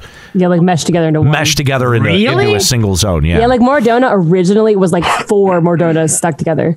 It was huge. Yeah. Well, what about even just taking sections of it? I mean, it's not like you have to put the entire zone back in. You would basically have to rework the entire thing and do... Do you guys not remember like what 1 zones were? They were awful. Copy paste. They were just retextured. They were legitimately really bad zones. So you think it would take the same amount of work to rework them that it would to just make a whole new zone anyway? They'd have to make new zones that looked like the old zones. Yeah, and at that point, why go back? Do you really want to go back to the Black Shroud Labyrinth? Fuck no! All right, well, first of all, I never got a chance to experience any of those zones, so I don't know the downsides of them. You've never watched a YouTube about it? Fuck no, why would I do that? It's 1.0. I don't think it would be that hard to implement lore-wise, though, because already we see the past when we use the echo and blah, blah, blah. There could easily be some kind of thing that alters our echo to allow us to just, like, jump back to those areas and explore. Yeah, I don't think that would be a problem. I would rather them work on new areas and expand the world. I don't want to go back. Although, I don't think anyone needs that. Wings of the Goddess, it kind of felt like because they were unable to then like scale their game bigger, they had to then reuse things. I feel like if they're out of ideas, they've expanded the world as far as it can go, then consider this. Yeah. Like, I don't think it's time for that anywhere in the next like 10 years. Okay, that might be fair. One thing that I would be interested, though, is instead of going back in time to see them, exploring what they now look like after the Calamity. What do you guys think of that? That's what all of 2.0 was. Right. No. That's what all of A Realm Reborn was. What are you talking about? What? He's talking about like those areas in Kurthis that were destroyed. We've had conversations about the areas that were knocked off the map completely because it's covered in like rubble and shit. Yeah, so but there's you need an excavation team. There's all of like 3 of those. Yeah, well, let's explore those. Is there only Get an 3? excavation team going in there, plow through them. See what's there. We got Western Kurthis, so we've already gotten that. That was a Heavensward zone. The Eastern, was that a 1.0 zone? Yeah, Western Kurthis. Wow. All of that Kurthis was a zone. But there's still like so many Kurthis. There's all zones one zone. We don't have. There's a shroud that was knocked off the map, and there's a bunch of Kurthises we don't have. All right, Apparently, I'm just dumb. Sorry, guys. Yeah, you're real dumb. All right, stupid. I mean, the only part of the shroud that we don't have is the West Shroud, which is supposedly completely destroyed. I think that it would be cool to go back there for like a dungeon, but not as like a zone. Okay, I would like to ask though that if we do, I want them to make a dungeon out of wherever Nika last saw her companion, so they can give an actual end to that companion quest line where you find the skeleton with the armor that you recognize. I can't remember which part of the shroud. They say like meet me in the shroud at this place. Oh, it is even in the shroud too. I think it might have been. Maybe that's what happened. They were at the shroud piece that got knocked off. I can't remember specifically. But no, we only have Central and Western Kurthis. We don't have East, South, North. Well, South technically we do, because that's the adjoining piece of land between Mordona and Kurthis. It's just we bypass that in the zone line. So there's no way. Yeah, there's no way to go remake it. It's just gone. I mean, technically it's there. It's just they don't make us walk through it because there's nothing interesting. There isn't enough there. Right. All right. Fair enough. Well, Augustus. So it's really just north. It's like northeastern Korthus that That's we haven't. fair, but you can't imagine, even though the areas have been completely collapsed, you don't think that somewhere there's a bunch of like beastmen or monsters like scavenging the area and creating their own tribes there because there's no humanity there. So I mean, there's probably some interesting shit that they could do with it, but not enough to make an expansion out of it. It would have to be, like I said, it's a set piece for a dungeon, I think. That's probably fair. But not much more than that. Which they have done before with, what was the... Bardum's Landum. And with Halatali and with... Halatali, kind of. The Ixal place that we Spike thought... place. Shut up, Juxta! Spike Mountain. The Ixali place that we thought would be an entire area, but instead they're just like, nah, it's literally just a dungeon. Spike Mountain. Oh, that's what I thought I was saying with Halatali, but I said it wrong. That is not Halatali. No, it's not Halatali, but that's what I was thinking in my head. It's... it's the mountain range. Bad. Yeah, I forget what it is. That zone. Zephytol. That's what it is. Yes, Zephytol. That's Wow. Spike Mountain. Mm-hmm. We are horrible. So we have one other email that I really wanted to touch on, and Nika is going to be the poo-pooer on this one, guarantee it, guys. This comes from Hero Maniac of Cactar. He says, "Hey, host, it's the Hero Maniac from Cactar writing in again, though with a long one. I wanted to write in to mention something that Zeno said that could have bigger implications, and thought now's the right time since we've had the story spoiler episode. So when talking in front of Shinryu, Zeno suggests that primal tempering works by the large presence of the primal overpowering the lesser presence of the person being tempered. Zeno suggests that the echo inflates your presence to be larger than that of the primal, so when the primal goes to temper the warrior of light, the warrior's presence is large and can't be tempered. Now, Xenos doesn't go into too much detail on what exactly this presence is, but when discussing this, I came up with an interesting idea, and apparently he also says that this is somewhat covered by the Warrior of Light as a primal theory, which I've never heard myself, but essentially what it's asking or theorizing is, could the Warrior of Light use the Echo to potentially temper people? That'd be cool. But now here's a question. When primals do it, do they do it like subconsciously? Like they don't mean to do it? Like just because their presence is higher, it automatically tempers? Or are they actually using a power to temper other people? We actually have that lore with Ramu, because he was quote accidentally tempering all the sylphs, so that's why he kind of reclused to himself deep in the woods. Okay, so you're saying that when a primal tempers someone, they're not making the choice to temper. If you're within a certain vicinity of them, you just become tempered. All right, so here's my next question is, the Warrior of Light is next to a lot of Scions, and they all do whatever I say, so are they not tempered to me? I was going to bring that up too. It does feel like people are awfully quick to be drawn to the Warrior of Light, and those that aren't might have their own big enough echo or presence. Like some of the higher up leaders and such. But all of the lesser people are like, oh, you're really cool. Let me just do things for you. That's personally why I think that this theory is interesting. And again, I don't give Square Enix enough credit to actually come up with something like this or pursue it. But the idea that the reason that people are all so gung-ho about the Warrior of Light, so quick to trust us, so quick to always be like, oh, the Warrior of Light, they're a stand-up dude or girl, is that technically they could all be tempered by us. How would the world react to that idea? I mean, it's an interesting thought. I don't know that I believe it. I just think it's more ham-fisted writing that allows us to. It's just like every quest is so convenient. Like, oh, we were looking for someone to tend my grocery stand.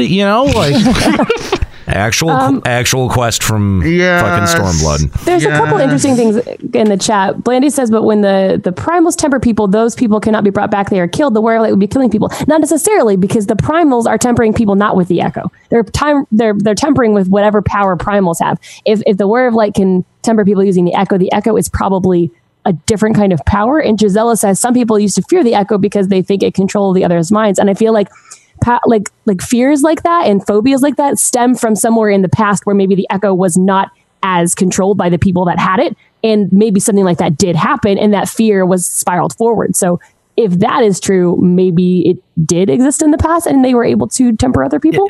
We've always been, I feel like there's always been this sort of line that if Square Enix wanted to take the narrative in that direction, they could. But the idea that we're always being set up to eventually or potentially turn the narrative in the way that sees us as the villain, right? Like when the Warriors of Darkness came to our world, in their eyes, they were the heroes and we were the villains, right? I mean, their world had been consumed by darkness. We know other worlds that have been consumed by light. And what I think this is interesting in doing is if we were tempering people accidentally or otherwise, or even if we aren't, as Nika said, just this idea or this rumor that could sow some type of panic or discourse into the general population, thinking that the Warrior of Light has that ability, I think could be a really interesting turn in the narrative. Not something that I'm going to give Square Enix the credit of being able to do. But I just don't ever see them taking it in that direction. I don't think it would be kind of cool if that's like almost an unintended side effect that Heidelin never even realized would happen either, because so like what Heidelin's chosen few that have the Echo, right? So like we only know like 3 or 4 other people in this entire game that have it, and I feel like maybe she just didn't realize this was going to be a thing, and then maybe it's not something that the Warrior, like I'm looking at the example the person in the email gave where they're like, oh, you have to save someone's life, and there has to be some big buildup where the Warrior of Light realizes they can do this, and they have to decide between becoming a bad person and tempering the kidnapper or finding another way. And I feel like maybe the Warrior of Light wouldn't be the one to do it, but somebody like Kryl or somebody else we know with the Echo goes through something like this. I mean, if Kryl still has enough Echo left, I don't know, but somebody like that, in order to do that, I could maybe see them doing a subplot like that, but I can't see it happening with the actual Warrior of Light. Well, one of the things, but someone else like Ysayle had the Echo and she did some shitty things and ended up like spiraling down the wrong path. So I don't see why this can't be something that like someone near to us does. And one of the other things they point out in the email too is pointing to the experiments that weird scientisty guy did, like on Fordola with the Echo, the hyper tuning. Yeah, they took it from Kryl and gave it to Fordola. Yes, the hyper tuning process. So I mean, even if the Warrior of Light themselves doesn't have the ability right now to temper people, I guess the idea is how powerful can the Echo get? Because I feel like if the Echo stands up to being tempered, that there could always be a possibility there that either with enough the Echo with enough power, or like you said, maybe the Warrior of Light has just never tried, that there is the potential to temper with it.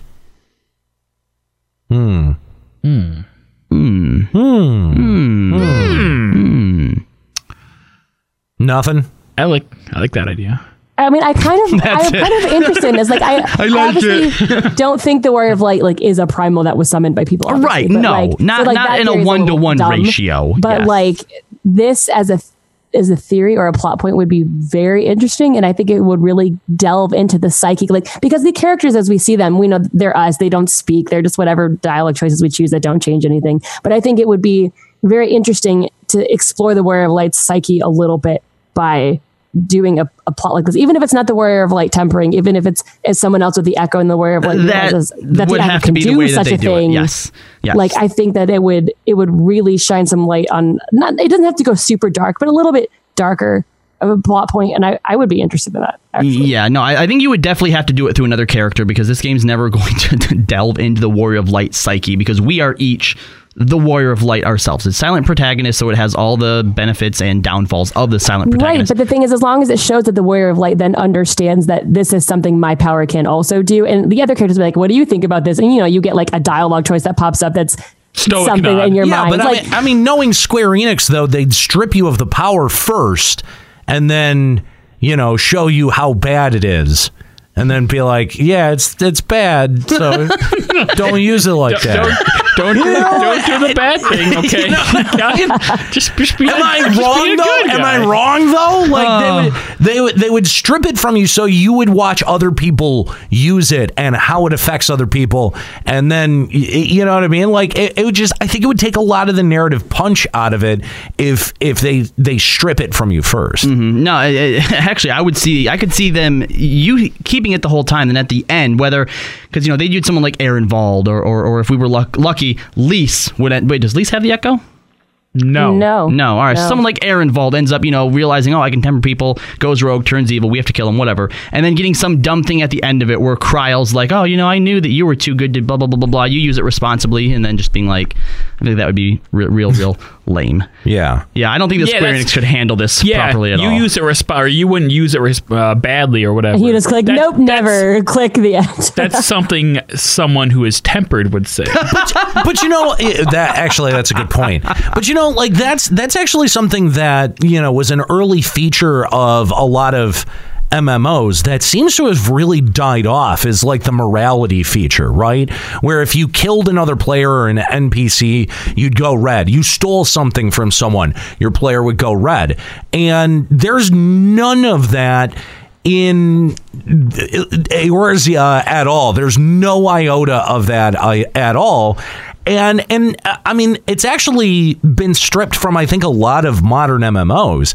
And I think that's a bummer, because I know that there were entire factions of red players in Ultima Online that would band together as PK factions and looters, and they made their own version of fun.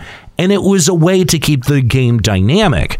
And I'm not saying that there needs to be something like that in FF14. It's just, it makes me wonder why a system like that has gone away over time. And that kind of bums me out, because it gives the player far less agency inside of the world than, you're Superman and you're going to save the world. It's a very strict linear path that this narrative follows. And what if you didn't want to be the warrior of light? What if you don't want to be the warrior of light? What if you just want to be some dude? Or what if you want to actively be a villain? I think that those aspects would have been much more interesting to explore in a Final Fantasy universe and setting than always being charged with, we got to save the world again. Here we go. We got to put my pants on to go save the world. God damn. It gets Final old. Fantasy would ever get to that, though. They did something like this with the online Star Wars game, didn't they? Where you're on different sides, and depending on how many people clicked a certain option in the party would see a completely different story. They did stuff like that. I don't know about that, because I never played any because you could be on the light side or the dark side, and basically there'd be light side and dark side options, and this is what people told me anyway, and you could click on different options, and whichever one had the highest whatever would be the one that showed to the entire party. Interesting. Which I think would be kind of cool. But you know what I've kind of sort of just realized after attempting to sort of have a theory crafting here on the lore, the potential story of FF14, and I think that being juxtaposed next to the way that we were talking about Infinity War prior to the show is, we're sitting here and someone came up or emailed us with what I thought upon first looking at it, a pretty interesting conversation, have a pretty interesting debate that nobody here is really into. That is a really interesting idea, but none of us give a shit. Remember the way that we used to talk about the story after 2.55? Right? Well, there were so many possibilities. There were, but now, and I think specifically with Stormblood, it is the worst example of it. But it's not even fun to talk about the possible outcomes or the possible story or lore. Square Enix has somehow managed to suck every bit of excitement and fun out of this narrative as they possibly could. I mean, specifically in Stormblood, yeah. I think so. Because I mean, what do we have to look forward to next as a narrative arc? What do you care? Xenos is back. Oh boy. Do you even care what happens to Alamigo or Stormblood or any of the characters? Not particularly. I mean, even at the point where if they killed off Yugiri, I'd just be like, well, good. At least now she doesn't have to go through all this bullshit anymore. I mean, you did her a mercy. With how heartrending something like the Calamity scene was, at this point, I kind of like, you know what? Go for it. Give us another one. Why not? Where's that? Y'all got another moon up there? One of the moons. Got any more dollar moons? I'd actually like someone. I'm going to put this on someone in the chat. I'm going to try and do it myself, but I'd like you to walk someone through the story of Stormblood. Maybe show them some cutscenes or something, and then show them the opening cinematic to A Realm Reborn, and see if they can put together that those are even the same fucking game. I mean, let's see. With Stormblood, you had the monk duel on the hand. You know, that was kind of cool. I mean, that was kind of okay. You'd temper Lisa and make her run around nude. Wow. Thanks, Ron Jeremy. Hashtag me too. No, we won't do that because Square Enix doesn't like it when you do that. We don't want to get in trouble with Square Enix. We don't? No, I don't really care anymore. Samurai, and then we saw Samurai do a thing in the Stormblood opening cinematic. Ruin lots of buildings, caused lots of property damage. He was drunk. Okay, give him a break. So, I mean, I don't know what everyone's problem is. Stormblood had a perfectly serviceable storyline. No. I still watch A Realm Reborn. No one ever. Opening, and I still get so hyped. Like, it's just everything about it is so good. Okay, you guys are being a little unfair. Just think about how much narrative impact it had when we learned that Yida was actually Lys and how much that changed the game. You want to pretend that I'm a 3-year-old and explain that to me. So a character that I didn't give a shit about became another character who I gave even less of a shit about just without a mask.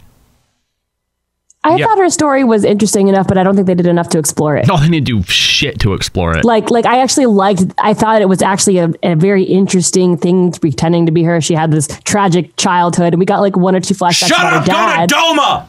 That's all we got was like 1 or 2 flashbacks. Go to Doma! About her dad. No, shut up! Go to Doma! Yeah, basically, that's it. The only character development, I'm doing air quotes for those listening on the podcast, and actually for anyone because you can't see us. The only character development that I remember of Lys through all of Stormblood is at some point on the dock, she was crying or whining because she's like, oh, will I be as good as he and No, shut up! Go to Doma! She was already in Doma. Fine, whatever. Go do more Doma things. That's it. Woo! Whole expansion for her to be like, go check out the ramen bowl. That's what I'm doing. I'm doing an impression of what this game does. I'm way more interested in what's going on over here. No, go to Doma. Our Samurai's cool. Fine. I guess I don't have much of a choice there. So does the story? Do you guys think that when's it gonna get better? Are we even gonna get back to having a compelling narrative at any point? Do you think? And that's going to be when we learn that Thancred is actually not Thancred; it's his brother, Sancred.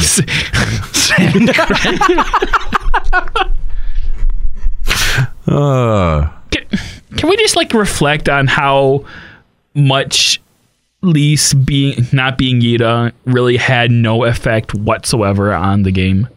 And they hyped that up so hard at Las Vegas Fan Fest. Even if she was Yida, she'd have done really the exact same things that she did as Lys. That's why they made a really bad narrative choice and not making Yida someone. I feel like Yida should have still been alive and she should have been somewhere either captured or on the enemy side. And I think that way it would have been, I don't know what they would have had to do, but they could have incorporated Yida as a character. How do you not take that trope? Should have been Yida. How do you not take that trope? How do you set yourself up for the dead sibling and not use it?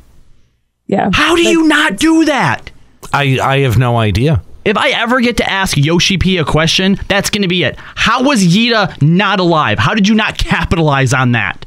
I mean, to be fair, we've got 2 more pieces of MSQ to go through, so that could happen. I will bet my left nut Yida doesn't show up. I'm with you.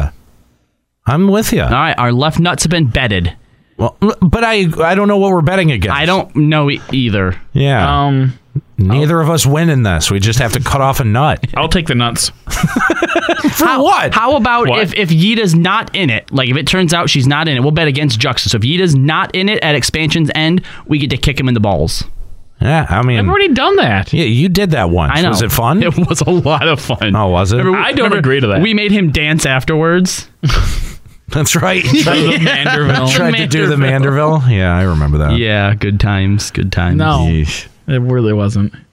I mean, like we've got Yotsuyu without the memory. Jesus Christ! You've got Xenos coming back. Stop! I skipped these cutscenes for a reason. Okay. where? What's the next plot point? The lives matter. The lives matter. Okay, Yida lives. That's what it should have been. Yida lives matter. The Magic Voice doesn't know how to say Yida. You gotta. Okay. Well, are we even saying it right? Have they ever voiced that name? I don't even know. Yeah. Oh, yeah. Was it Yida or Ida? Remember that potato that's midget? dead now? Yeah, the midget who died. He's dead, by the way. Remember that? The potato that became a baked potato? Oh. Dang. All right. Give him some butter and sour cream. Poppin' Poplimos, guys.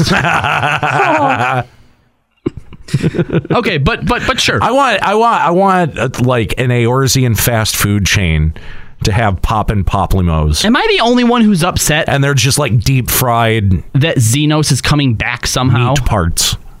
No, you're not. No. You're not at all. Can we talk about that? Why? Do we have to? I really don't want to. How? But yeah, Xenos is coming back. Why? And it's dumb. It's dumb. It's patently dumb. Why is Xenos? Because here's the thing. Square Enix promised a villain that we would hate. I guess if you keep bringing him back enough, I'll hate him.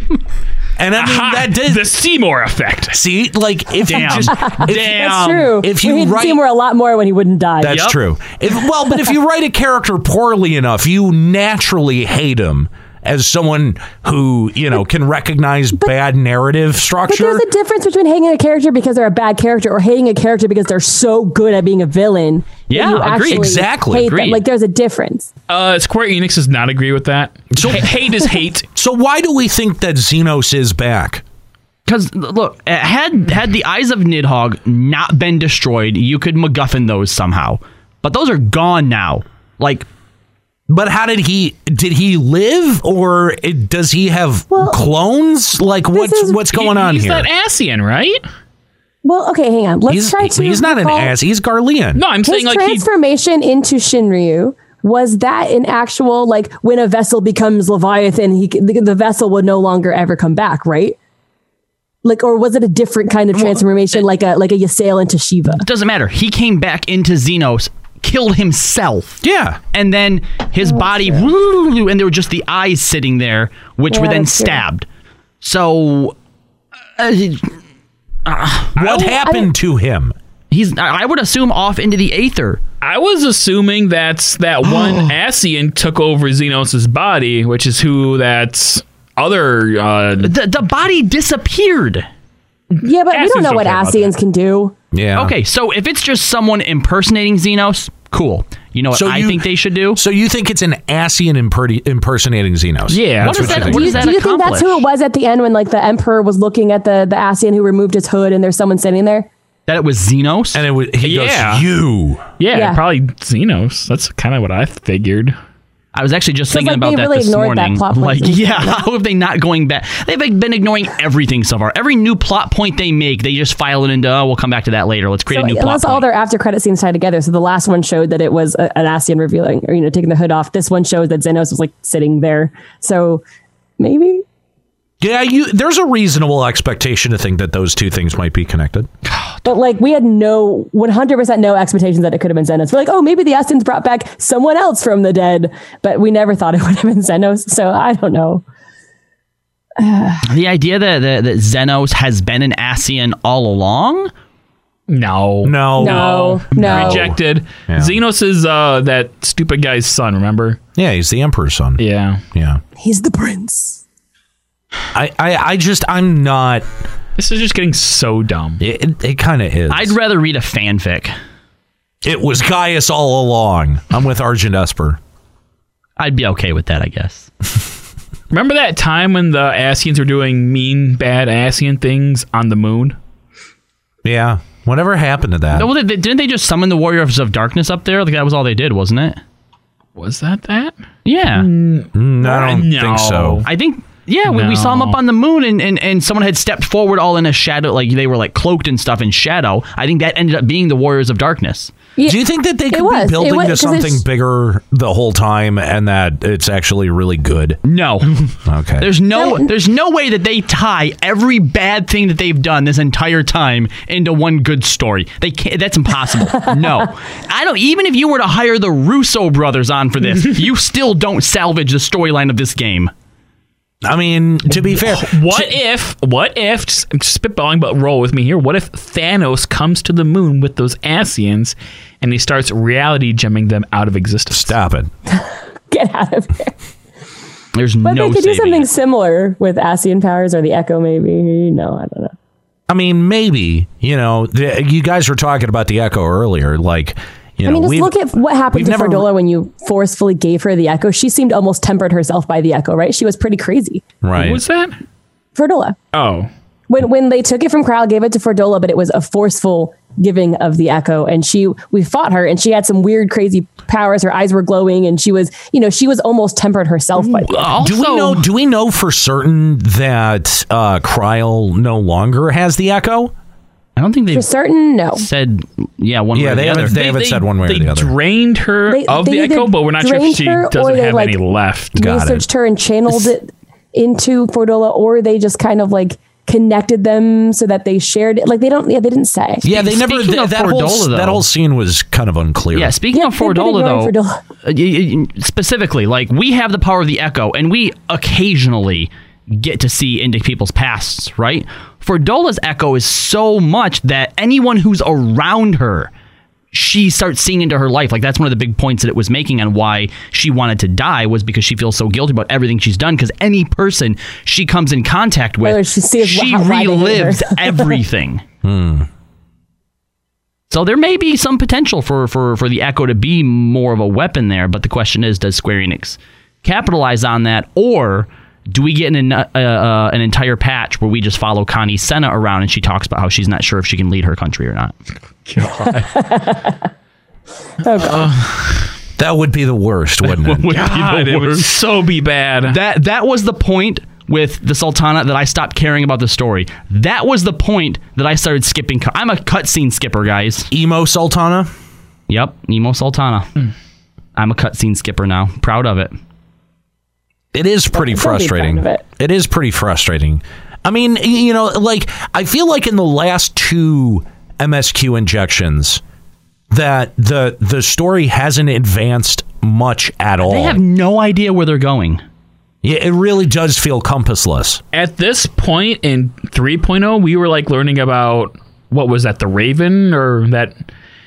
We were learning about... the Griffin? The Griffin. Thank you. There you go. Yeah. And we were like, so like we didn't know where we were going. And still faffing about with the Warriors of Darkness as well. Yeah, but we still had like kind of a direction.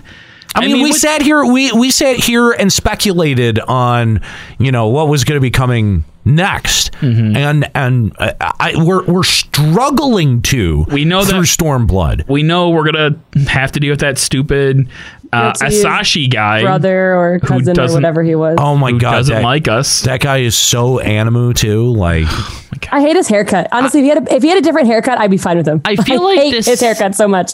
I feel like maybe Square Enix looks at these patches as like character development, like we're supposed to be becoming endeared to these characters and like becoming closer and like forming bonds, but it's really doing absolutely nothing for me. I am more embonded to Hori Boulder than I am the main characters. Well, to be fair, we got to go one-on-one with him once.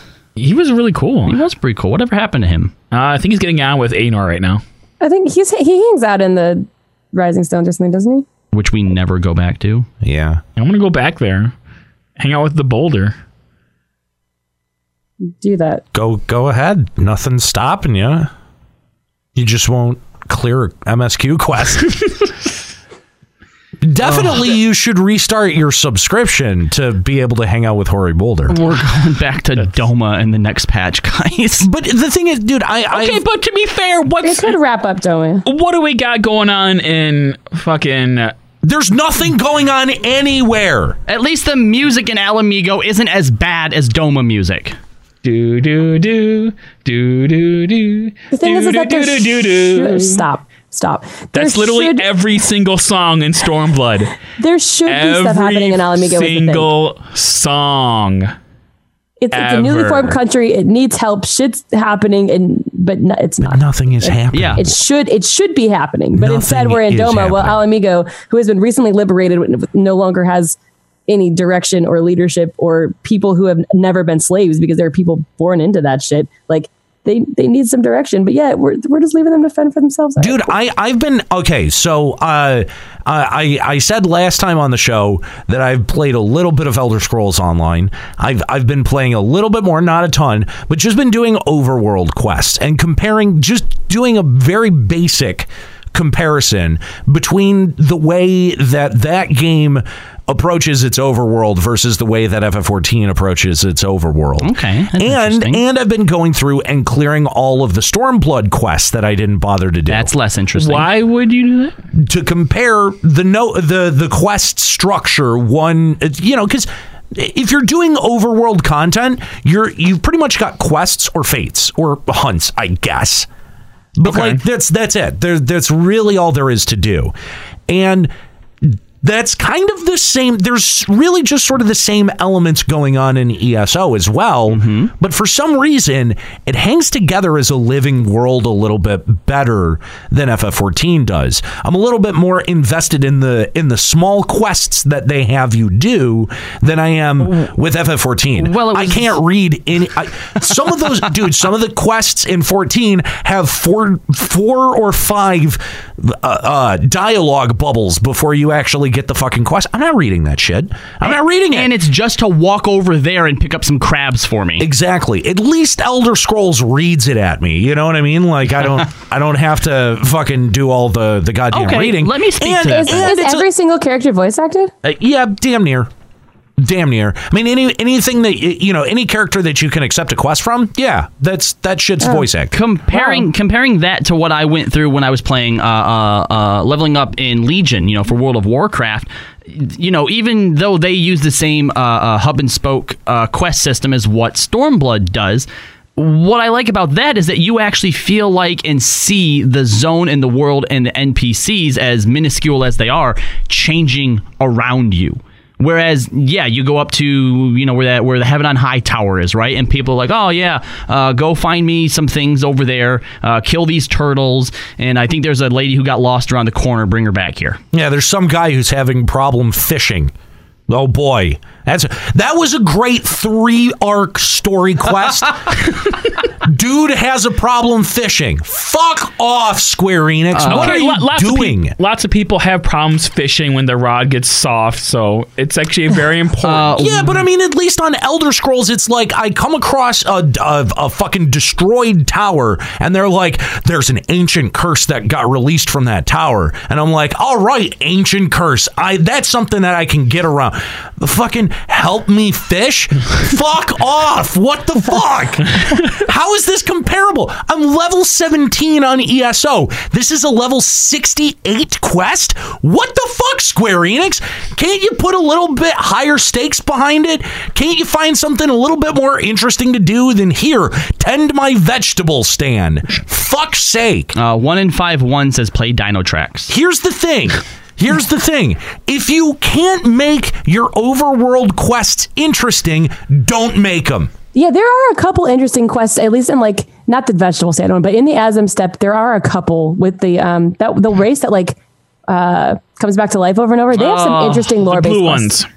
I don't remember what they're called. Nika, Dothraki. Look. There's one. I mean, I know who you're talking about because I thought the concept behind the tribe was pretty cool, but even their quests were so dumb. And the reason you're there was even worse because the stupid guy sitting on the throne is like, I need you to go find out what they're all about. No, but I mean, the quest where you help one of them commit suicide so they won't be brought back to life. That one blew my mind. Wow, I was like, did I really just help someone commit suicide? But it made me sit there for a second, and I was like, wait a second, like they have the potential to make cool overworld quests like that. but most of them don't fall into. I'm sorry, hang on. I still have my notes from the fucking different types of stands in the Azim step that you have to remember. This person sells meat at cheap prices. All right, I cannot defend those ones. Okay, you made notes. But here's my fucking point. If you can't make overworld quests interesting, don't make them. Spend the time making something else. I'll actually do you one better. Fates are quantifiably boring. Nobody levels up through fates. Very few people level up through doing quests. I've been trying it. Yep, dungeons. I mean, it's do it. Dungeons. I do it while in the queues, like because DPS queues are forever, right? So I'll queue up and then do a few quests or fates in the meantime. Yeah. If someone brings you a list of quests that they're going to be implementing and writing into the game, like whether you're Yoshi or wherever it goes to, whoever brought you a quest that has you tending vegetable stands, that person should have immediately been fired, and you should have went and put a job up on the hiring board for a new quest designer. I'm just saying, like, out of all, like, it feels like there's a lot of manpower and effort being put towards quests, because that's a lot of text you got to write. Mm-hmm. And I feel like Square Enix doesn't have enough interesting stories to be able to tell in those quests, so only tell the ones that are worth telling. They're basically the ones that have a picture when you click on them. Those are the interesting ones. If they don't have a picture, they're not. Not always. Not always. Then we don't have any quests in Stormblood. Bad business decision. Listen, maybe could have got another dungeon. It depends. If you are taking manpower away from having to write text for quests and put more manpower into, I don't know, designing something interesting or putting the expected amount of content out with your first patch of the expansion, then I think that's worth doing. Because this is what I see, is that Square Enix wasted a whole lot of time making quests as opposed to making something like Eureka that would have been interesting out of the gate of Stormblood. Instead, we sat around and dicked around and continuing to do dungeons and bad raids for 2 patch cycles until we got to something that broke the monotony a little bit. And now it feels like it's too little too late. You missed showcasing that to the people that you were bringing in with all of those Mrs. Freshly's packets and fucking, Papa John's. Yeah. There you go. Papa John's or the billboards, whatever you were doing to market this thing. Those people have already fallen off because they bought their way to 60 and then figured out 60 to 70 is pretty fucking on rails. And, the only thing that people do in this game are match-made pre-queued content. Nude mods too. Nude mods. But even those are... And housing. So what was the point of bringing Eureka out now? And I actually have kind of, I liked what Eureka did, but I'm now in the camp that it's like, that was too little too late. Like, it's good. Keep doing that, Square Enix, but you should have been doing that from 3.0. Bare minimum 3.1. That should have been, or at least that should have been 4.0, 4.1 content. That's what I'm sorry. There's been a lot of people that I think fell off, unsubbed just before 4.0. Obviously, nothing happened in 4.0 to bring them back. I've seen a lot of people express the sentiment that, Eureka might bring me back, or I'm going to come back and try Eureka. But you're right. Even people that having seen it and think that this is what could have brought me back, it is too little too late, because I still talk to those people and it's like, have you came back to try Eureka yet? No, not yet. Guess what? If you haven't yet, you're not going to then. I mean, Juxta, even you tried it for 2 days, and then that was it. That's it. Last time I played Final Fantasy 14 was I tried Eureka like 2 or 3 days after me and Nika streamed first day Eureka. And there's enough people, and we even heard from someone last week that tried Eureka and was so disappointed by it that they unsubbed. Not that, this was so bad that why did they waste their time on this, that I put so much hope behind this being much more interesting than what was already there that it just didn't live up to that expectation. And that's fair. Yeah. So, look, so long as you're not one of those people that played it for 30 minutes, said, this is bullshit, and walked away, if you actually gave it a fair shake and it wasn't what you were expecting, wasn't what you needed, I can't really blame you for that. And can't fault you. And I get it. Yeah. I have a problem, I think, because it isn't what I expected or needed, but I still spent a lot of fucking time. Yeah, in you it. just have a problem, Nika. I mean, but again, it's a lot of that fear of missing out bullshit that keeps you in MMOs because, like, I don't. Oh, okay, hold on, wait. But I don't have that at all. I do just because I'm back into raiding now. When I first started, like when Eureka came out, my group was just getting back together because I was on that long raiding hiatus. And so now that I'm like, okay, this is going to be the best weapon eventually, I don't want to fall behind. Maybe it'll be the best weapon eventually. So I just don't want to risk falling behind just in case because I don't want to let my raid group down, I guess. Even though they let you down. What raid group? I have a solid raid group. Wait, how many times have you raided together this new group? A lot. I don't know. I haven't counted. I thought so how long have you been raiding for then? Last time I've already cleared 5, 6, and 7. So like I don't know what you're talking about. Wow, Nika's being carried. Or not. But you haven't beat OS 8 yet. I went in once. Wow. But like we haven't cleared 07 as a group. We only got it to 2%. And then I cleared it with a pug because pugging these are actually pretty easy. A pug is better than your raid group, Nika. A pug that probably people individually have been practicing the raids for months and months and months. Carrying Nika. Yeah. I commend you guys. Yeah. Okay, good job considering I'm always the top DPS on the ACT. Okay. Wait, you're not using ACT, are you? Because I will report your ass. Nika. That is Nika. That's wrong. AEAN. Just feel fortunate that if the GMs are really going by this video here, that you're fine. Yeah, we'll never find you. They'll never find you.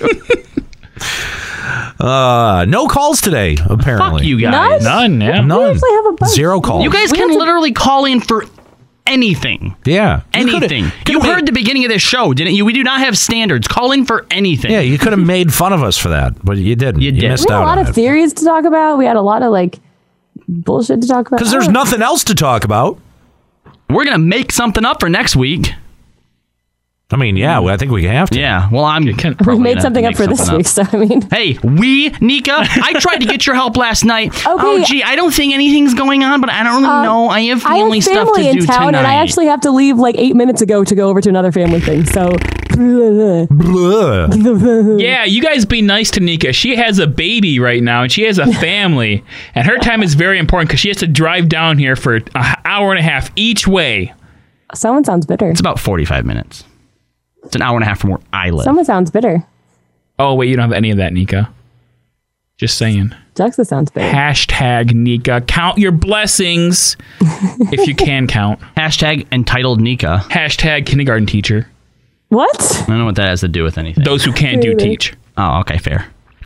All right, guys. I think now we really have run out of shit for the show. We're just hurling insults back Unless and you forth. want to read a fanfic. Not particularly. There was one written by Frumpy Raccoon. Oh, Frumpy. No. They're my favorite. We're definitely not reading that. We have to save it because we don't have anything to do next week. Definitely not reading that. Can we play a game next week? What do you want to play? Dungeons and Dragons. Really? Do you not? No, not really. That's the best game ever. You can do whatever you want in that game. Like kill Juxta. How? Okay, so we're just gonna play Dungeons and Dragons instead of doing a. Well, it'll be set in Final Fantasy 14. Yeah, so that'll have like some tangential like correlation. But yeah, there's nothing else you want. Like you want to talk about something 14 related?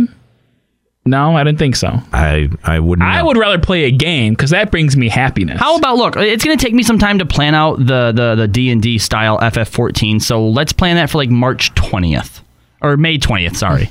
I was going to say, do we have to go back? We would have to go back in time. No, May 20th. Wait. Yeah. In fact, I'll see if because Norris wanted to be here for that because it like technically has role playing. So we'll have Norris here that day as well. No, I'm not there on that day. Oh darn! Wow. It was his idea. No, actually, originally, when we first came up with this, it was my idea. We had this idea sometime last year, never got around to it. Yeah, but he was the first one to say it, so on the show, it's his idea. No, I mentioned on the show. Fine, you get to plan it then. You get to DM it. You have to maintain show constancy. You get to DM it then. It's all on you. God. I don't want to do that. Yeah. That sounds like work. It is. Actually, I think I would be kind of into that.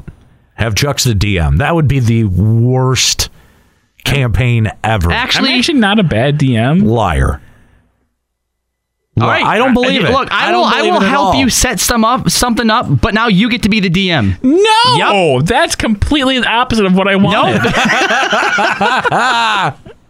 He once did a Pokemon D&D for us. Really? He was the DM of a Pokemon D&D. Yeah.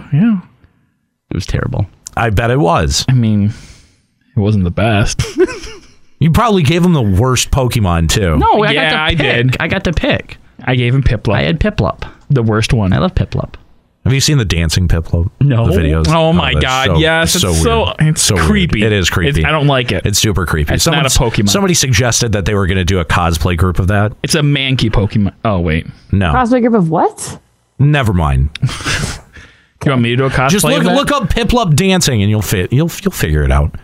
You want me to cosplay I'm kind of scared. No, I'm not. Never. I'm not looking. That's terrifying. I could do that. 2 Piplups, 1 cup. All right, that's going to be it for Limit Break Radio. Thanks so much for joining us today.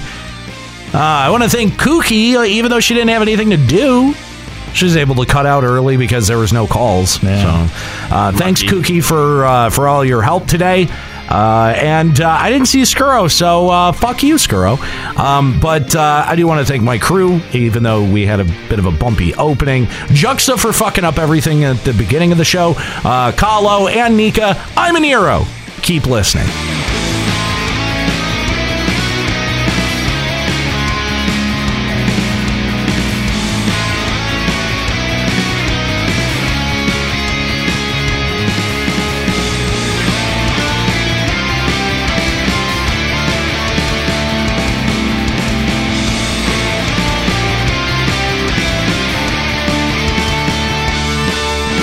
Limit Break Radio is a production of LimitBreakRadio.com and Bender Media Productions. This episode was produced by Kahlo Landis, Juxtaposition, and Kookie Persona. Final Fantasy XIV and Eorzea are trademarks of Square Enix.